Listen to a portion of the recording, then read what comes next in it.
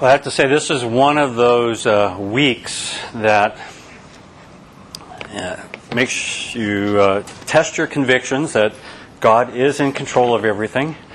We started out with a little 3-day vacation on Sunday, driving up to Big Bear, and we have a Honda Odyssey 2005, and they have these technology so great. They have these tires that they have when they go flat, they run on.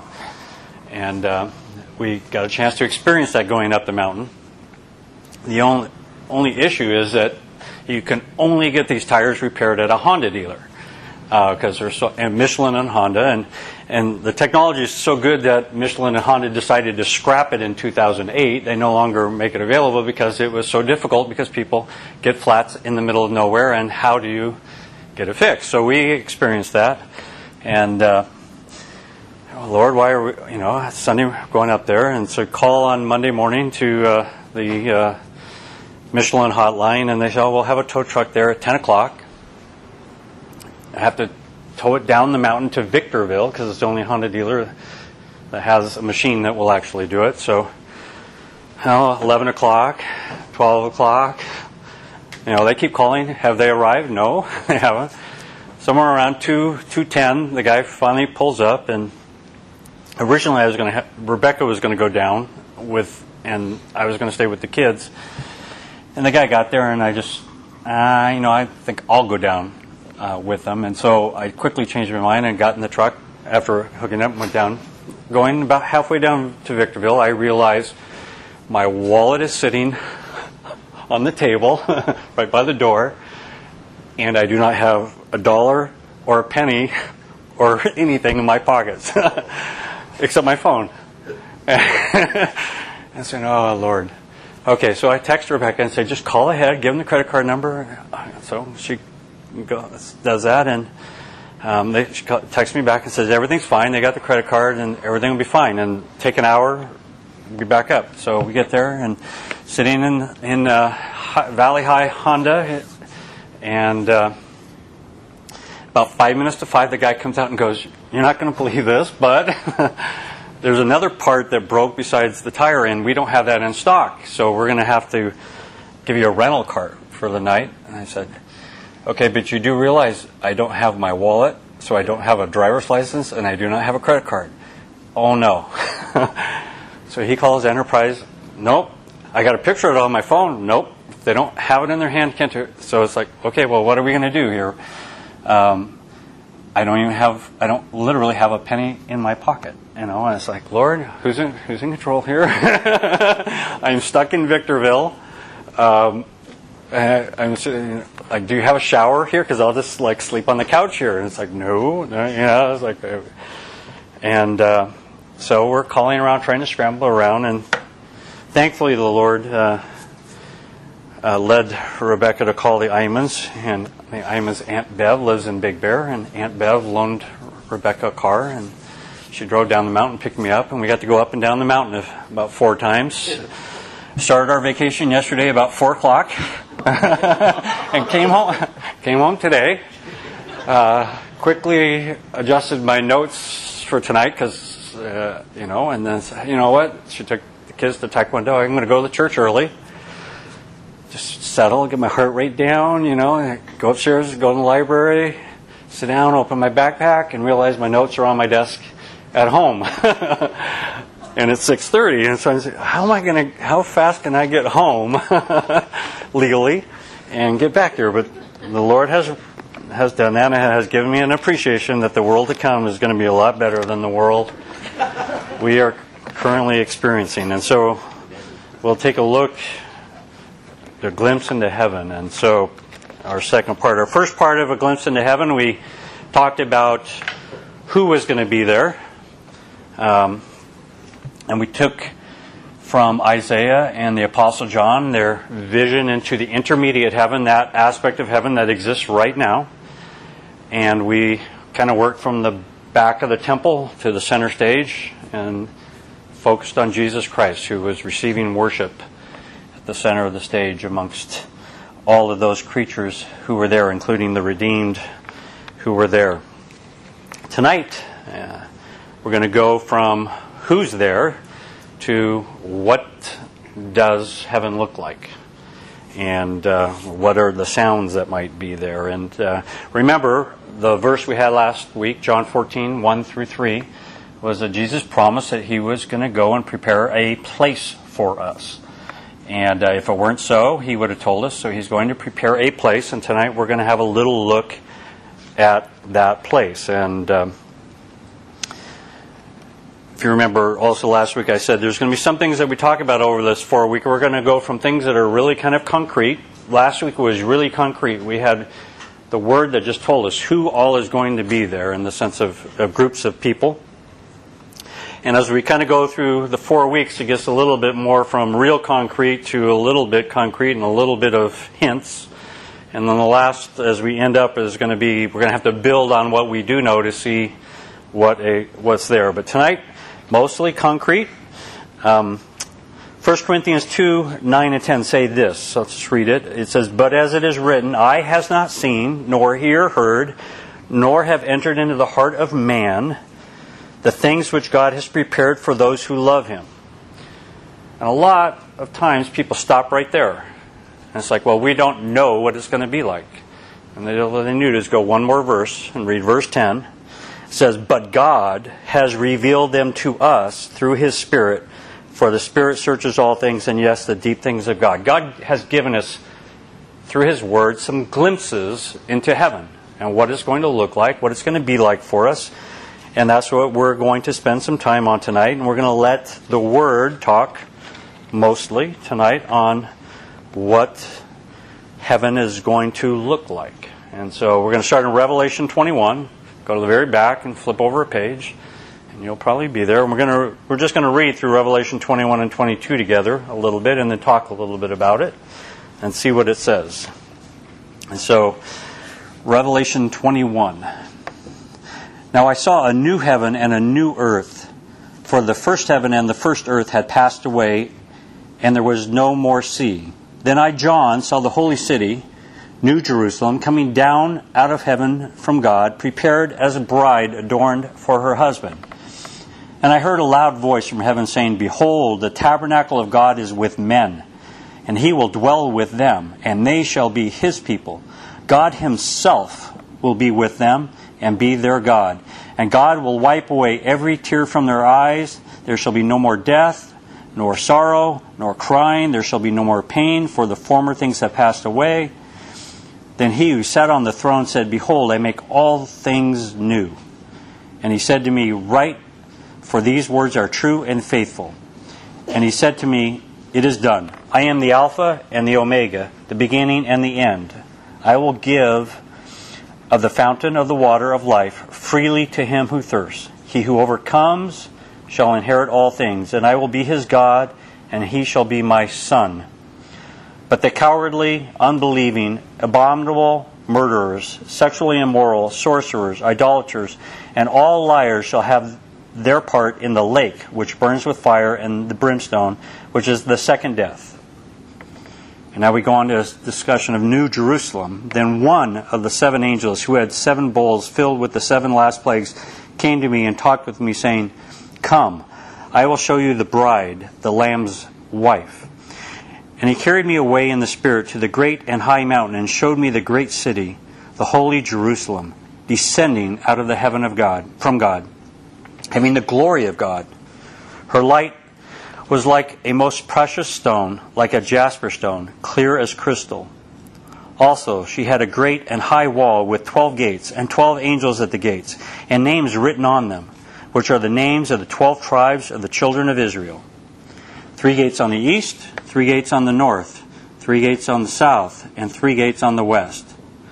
Now the wall of the city had 12 foundations, and on them were the names of the 12 apostles of the Lamb. And he who talked with me had a gold reed to measure the city, its gates and its wall. The city was laid out as a square. Its length is as great as its breadth. And he measured the city with the reed, 12,000 furlongs. Its length, breadth, and height are equal. Then he measured its wall, 144 cubits according to the measure of a man, that is, of an angel. The construction of its wall was of jasper, and the city was pure gold, like clear glass. The foundations of the wall of the city were adorned with all kinds of precious stones. The first foundation was jasper, the second sapphire, the third chalcedony, the fourth emerald, the fifth sardonyx, the sixth sardius, the seventh chrysolite, the eighth beryl, the ninth topaz, the 10th chrysoprase, the 11th jacinth, and the 12th amethyst. The 12 gates were 12 pearls. Each individual gate was of 1 pearl, and the street of the city was pure gold, like transparent glass. But I saw no temple in it, for the Lord God Almighty and the Lamb are its temple. The city had no need of the sun or of the moon to shine in it, for the glory of God illuminated it. The Lamb is its light, and the nations of those who are saved shall walk in its light, and the kings of the earth bring their glory and honor into it. Its gates shall not be shut at all by day. There shall be no night there. And they shall bring the glory and the honor of the nations into it. But there shall by no means enter it anything that defiles, or causes an abomination, or a lie, but only those who are written in the Lamb's book of life. And he showed me a pure river of water of life, clear as crystal, proceeding from the throne of God and of the Lamb. In the middle of its street, and on either side of the river, was the tree of life, which bore 12 fruits, each tree yielding its fruit every month. The leaves of the tree were for the healing of the nations. And there shall be no more curse, but the throne of God and of the Lamb shall be in it, and his servants shall serve him.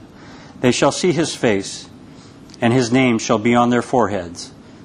There shall be no more night there. They need no lamp nor light of the sun, for the Lord God gives them light, and they shall reign forever and ever.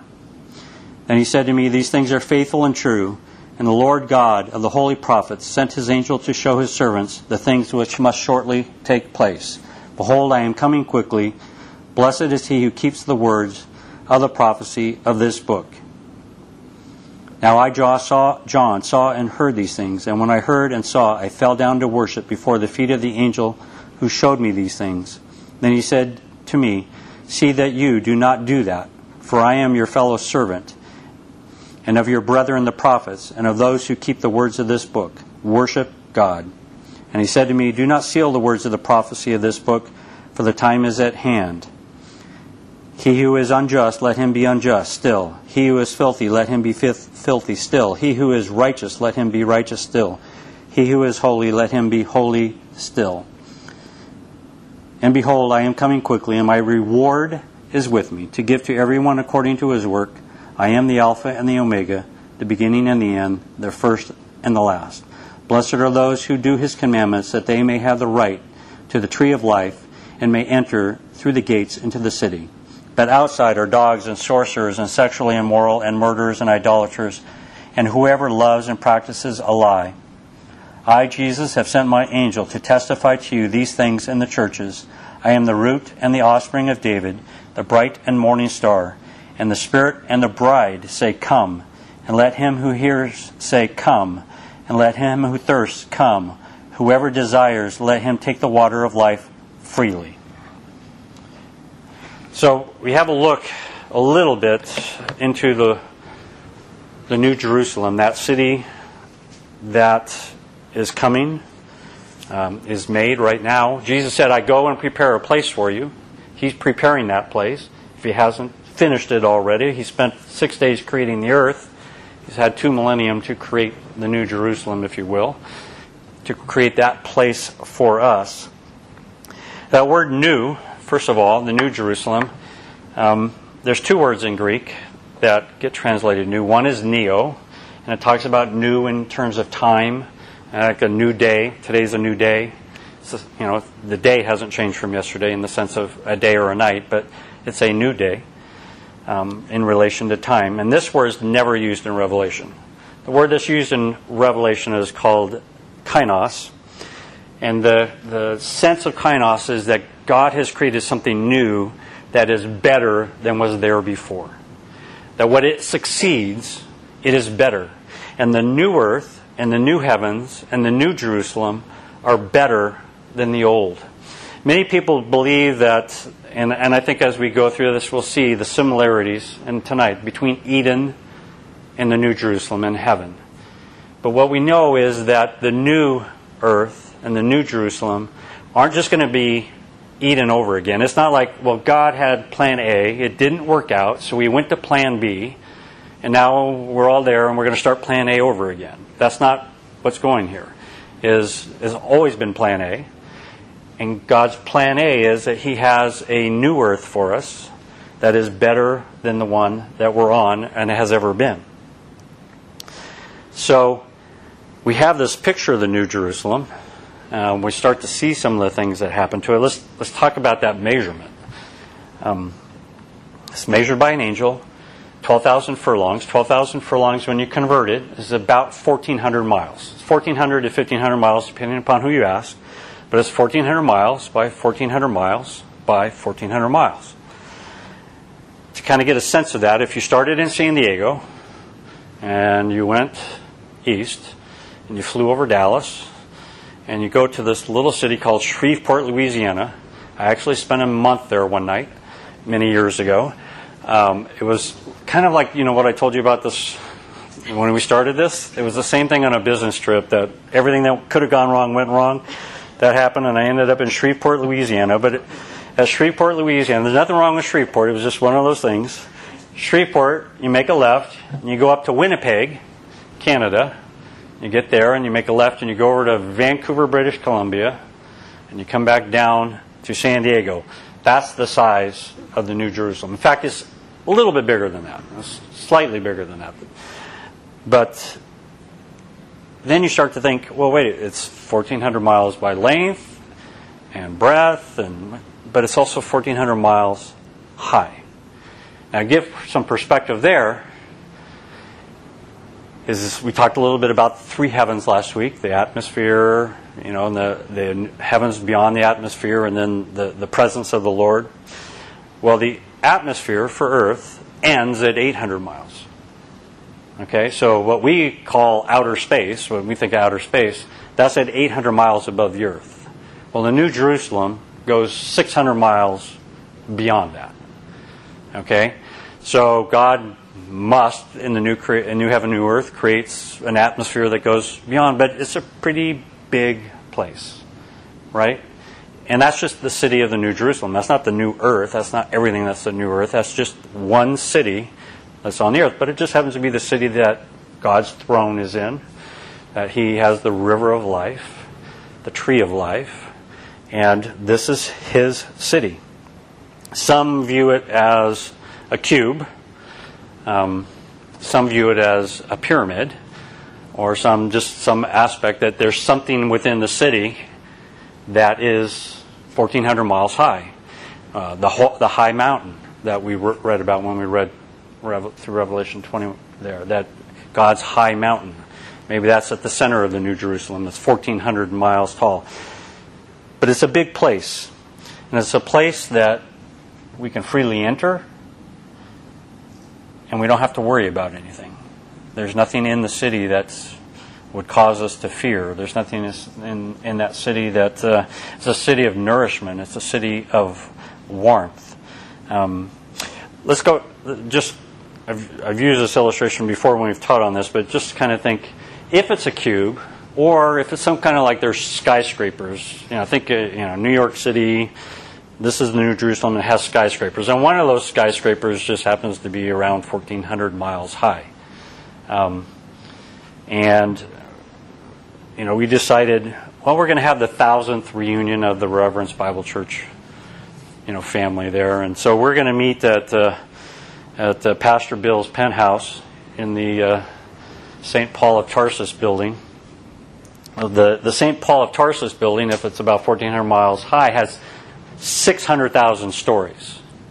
Okay, because typically a story is about 12 feet. So it's 600,000 stories. And so you get to the St. Paul of Tarsus building, and you go into the elevator and kind of turn around, and you happen to notice the elevator operator, and that's me, because that's what I'm doing, running the elevator. But you say, I want to go to Pastor Bill's penthouse, and say, okay, well, which sleeping accommodations would you like? And well, what are you talking about? Well, right now the fastest elevator on the planet Earth, which is in one of the buildings in Singapore, the highest building I think that currently exists is in Singapore. There's one being built in Dubai, I think, but right now the completed one, if I'm wrong, if the other one hasn't been completed yet, but the fastest elevator climbs at 3,500 feet a minute. Okay? That's the fastest one. To get to Pastor Bill's penthouse, it would take you 35 hours of elevator time to get there. Okay? So that's a little bit long. So God probably has something different than that. But let's say somehow you, rather than coming into the elevator, you went to the airport and, well, you got a Concorde, which don't fly anymore around here, but if they fly anywhere anymore on Earth. But if you got in the Concorde, it flies at 5,000 feet per minute. And to get to the Concorde, to get to Pastor Bill's penthouse, you'd take you 25 hours to get in the Concorde and fly up to his penthouse. Pretty tall building. Well, if you could go on the fastest thing we know about, really, in the sense of human normal passenger travel, is the fastest military jet. It's an SR-71. The fastest military jet travels at 12,000 feet per minute in a climb. And in a climb, it still, even in that rate, would take you 10 hours to hit the top of that building. It's a big city. You understand? I mean, God isn't doing anything small with this. It's huge. And when we think about how huge it is, and we read about some of the aspects in a second as we go through that, it's absolutely amazing.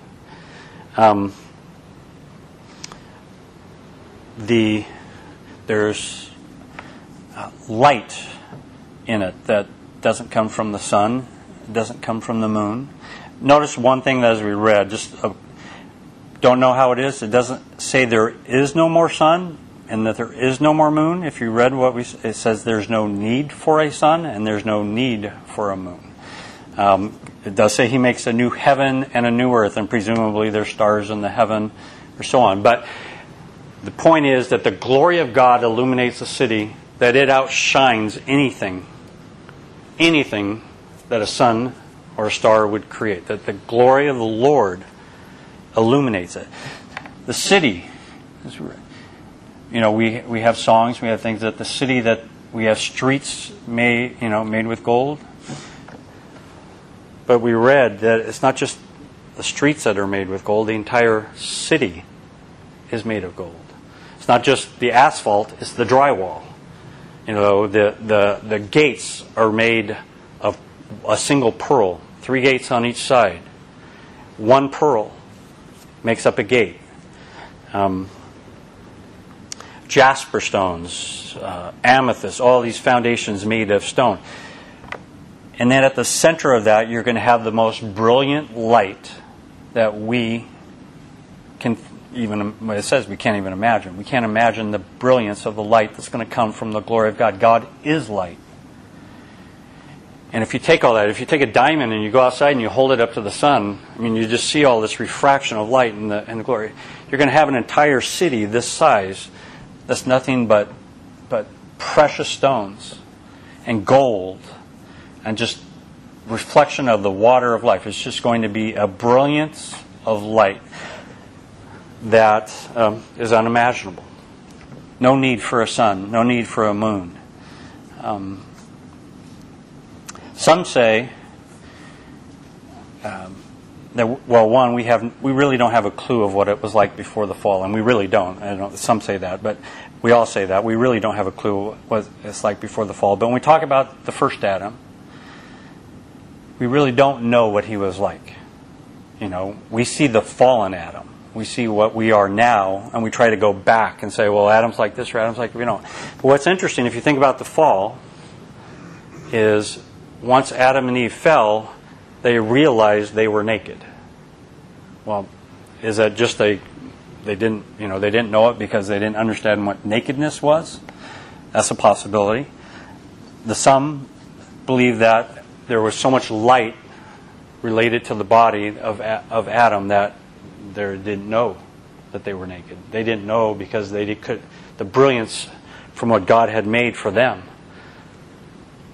showed so much light. Because everything God seems to create when we see the new heavens and the new earth illuminates with light. There's so much light related to it. We don't know. That's one of those surmises. Next week and the week after, we're going to talk about what we're going to look like, maybe, or what we might be like. And so we can talk a little bit about that. The New Jerusalem. Philippians 3:20 says, "For our citizenship is in heaven, from which we eagerly await for the Savior, the Lord Jesus Christ." Our citizenship is there. We have a passport. It's a heavenly passport. Okay? The stamp on it is earth right now. That's where we're at. We've got an earthly visa. We're here. Why are we here? As members, as believers, we're here, Paul says, because we're ambassadors for Christ. We're here to be the preachers. We talked Kevin talked a couple weeks ago about the beautiful feet that preach the gospel. We're here to be preachers. We're here to be His ambassadors. As citizens, there's something that's also kind of unique. That the city was called the bride of the Lamb. And obviously, it's the city. I mean, if you take that as the city is named after us. We're the bride of Christ. He prepared the place for us. He's prepared the place for us, and He's named it also for us. And the New Jerusalem has a nickname, and it's the bride of Christ. It's adorned for Christ. It's adorned for us. It shines. It reflects Him. It reflects God wherever you go.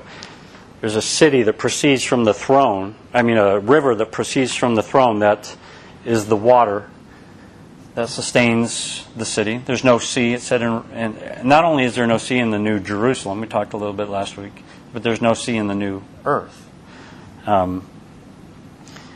It's prophesied in Ezekiel. It says in Ezekiel 47:12, it's this: "Along the bank of the river, and on this side and that, will grow all kinds of trees used for food." Okay, so first question for next week, is there food? Yes, there's food. "Their leaves will not wither, and their fruit will not fail. They will bear fruit every month, because their water flows from the sanctuary. Their fruit will be for food, and their leaves for medicine." We'll talk about the medicine aspect. But it's prophesied that the water coming from the very throne of God. Jesus says He's the living water. This is the fulfillment of that in the sense of our future. The living water flows from the throne. He's the bread of life. We have trees of life on each side of the river that flow through the city. Some believe that it's a river with many tributaries that just flow through the entire city, and throughout the entire city, what isn't a building is just one massive park of fruit trees and water that proceed from the throne. Now, William Hendrickson, a commentator, said this: "The term tree of life is collective, just like avenue or river.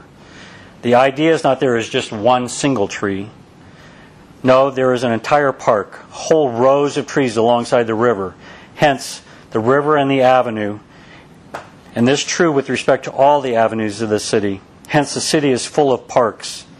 Observe, therefore, this wonderful truth. The city is full of rivers of life. It's also full of parks containing trees of life. These trees, moreover, are full of fruit."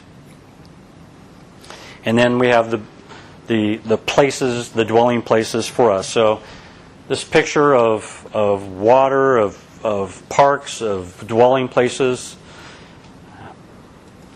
a beautiful aspect of sitting in the city of God and what He has for us there. Notice also an aspect, a passage of time. So is there time in the New Jerusalem? Well, there's a new fruit every month. So there's got to be some aspect of time that goes on there that we may not understand it in terms of our context, but there's some passage of events that every month there's a new fruit for us to go through and to dwell upon our daily life. Habakkuk 2:14 tells us that the new heavens and the new earth are filled with the knowledge of God. And Luke 19 also tells us that there's other cities on the heaven. And so we see this aspect. This is, I've tried to, at this point, limit it to what the Bible tells us. Because from here, as with anything related to the Christian faith, we depart and we start to go along different ways of what does this mean? Where does the New Jerusalem sit? Does it sit on the earth? Does it sit above the earth? When is it going to come? All of these aspects that people disagree about, and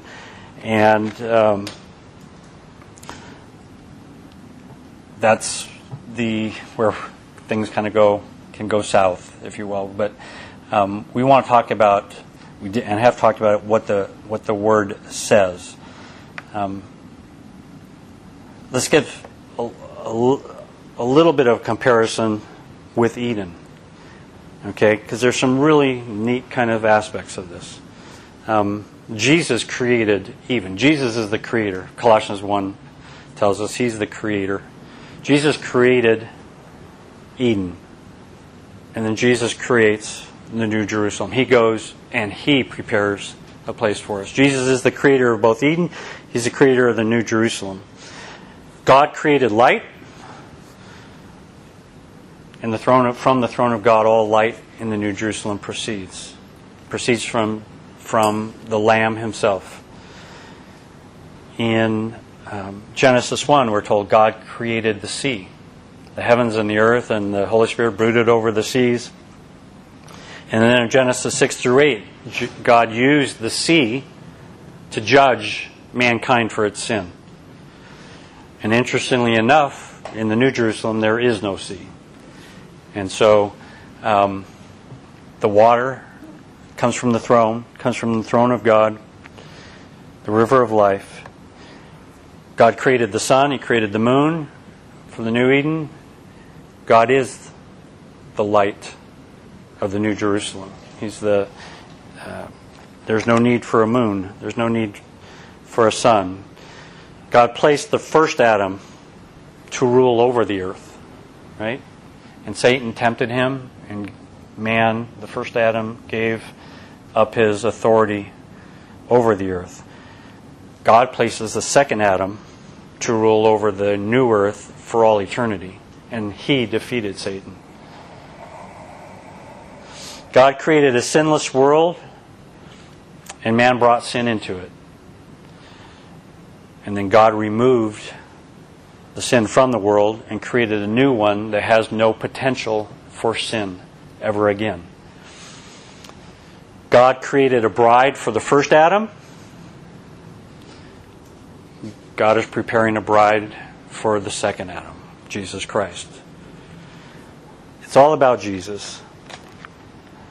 In Eden, man walked in fellowship with God. In the New Jerusalem, man walks in intimate fellowship with God. A river watered Eden. A river nourishes all of the New Jerusalem, straight from the throne. God set a guard, angels, to guard over the tree of life on the earth in Eden, because man had sinned, and if man had sinned and fallen under the curse, and now were to eat of the tree of life and live forever in that condition, what would he be? We'd be lost forever. So God put a guard over it, put angels over it. But in the New Jerusalem, the tree of life is abundant.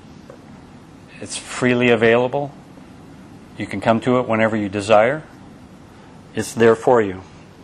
Now, remember last week talked about that dimensionality kind of thing. We talked about, the intermediate heaven.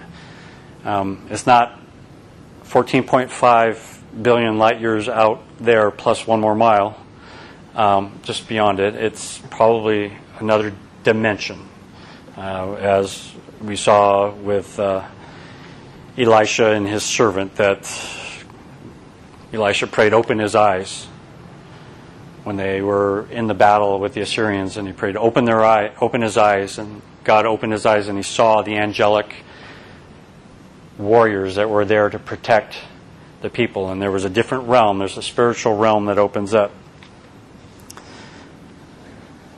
what's interesting is that Paul says, and I forget, somewhere in Corinthians, and I forget where exactly, but it says that the river, that tree of life, still exists in the intermediate heaven. And so when we talked about the dimensionality of it, is God didn't remove the tree of life from earth. It's hidden. There's a guard of angels around it, and it's going to be opened up again somehow, whatever. But Paul says it's still there. It's in the paradise, and don't understand it, but it's just another one of those clues that we talked about last week. 4 or 5 different clues of Stephen looking up into the sky as he's about to be martyred. The heavens are opened up and he sees Jesus. Those different aspects of heaven. Where is it? The words in heaven tell us something about what's going on. Holy, holy, holy. Lord God Almighty. The Lamb that was slain. Who is worthy. Glory to God. Bride, redeemed, praise you, thank you. And here's an interesting one. In fact, I turn to Zechariah, which is towards the end of the Old Testament. Zechariah 3. This is Zechariah prophesying of the future, talking about the Son. In verse 10 he says, "In that day, says the Lord of hosts, everyone will invite his neighbor under his vine and under his fig tree." It's a view of fellowship in heaven, that everyone will invite their neighbor to sit down and sup with them, to eat with them under the fig tree. I mean, the allusions there are to food, the vine for drink, the fig tree for eating. It's a view of come on over and have dinner. You know, come sup with me. Let's sit down and praise God together. Other words in heaven: your name and my name and God's name. We saw God has a new name, and that He's giving each one of us a new name. And those are the words that are going to be in heaven. And Jesus' name for all eternity, where we'll be praising Him and worshiping Him. The words that are used of heaven in describing it, as we see light over and over and over again. And another word that's used over and over again about the New Jerusalem is loud. The worship is loud. When we get our new bodies, there are going to be new ears attached to that body. Because remember those 6.25 quadrillion angels singing, "Holy, holy, holy, Lord God Almighty." It's going to be loud. And the biggest question about the New Jerusalem, and that people talk about in the sense of the Scripture doesn't really tell us, is when does it come down and where does it reside, and as we talked about. And so I'm just going to briefly mention it because just to avoid the questions that we might have. It just depends upon your perspective of kind of the end time aspect. There are verses that talk about the future that have contradictory images from what we just read. For example, in many of them in Isaiah, it talks about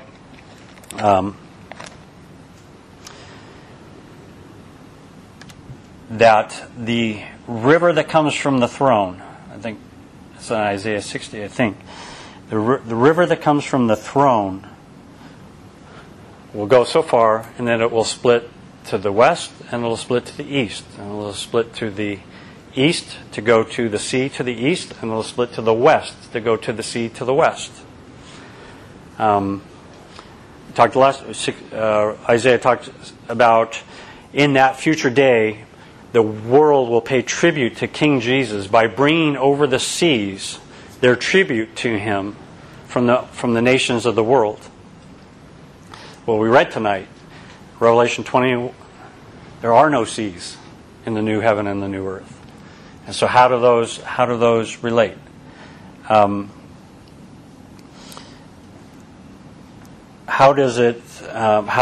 What's the leaves for medicine if we're not ever going to get sick again? Those kinds of imagery. Isaiah also talks about an infant, quote, an infant dying at 120 years of age. And that's a future prophecy. And so there's an aspect, and you have to deal with these and there's a number of them. They're quite, when we talk about the concept of when the New Jerusalem comes, of Revelation 20, the chapter just before we talked about Jesus reigning on the earth for 1,000 years. I believe that to be literal. That's my conviction, that it's a literal reign. And that's how these things for me get resolved. Because Jesus is on earth, the nations of the earth are bringing him tribute. And that earth has yet to be renovated. Remember we talked about the earth being renovated and the earth being, and being redeemed. That is redeemed as Jesus is ruling on it. But if there are people living in the millennium, there will be the leaves of the tree of life for medicine to them. If there are people living in the millennium that are where the earth has been redeemed but not renovated, someone dies at 120 years old, they're an infant. And so there's an aspect that there's a rule on the earth for a period of time. Some believe the New Jerusalem hovers over the earth at that point in time. And then when, at the end of the 1,000 years, it comes to the earth. There's all different kinds of things. Some of how they try to resolve these issues. That's where we go from what the Bible concretely says to the illusions of it. And we pray to God for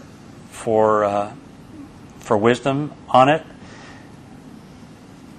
But what we do know in any of it is that Jesus is on the throne. Jesus is the center of worship.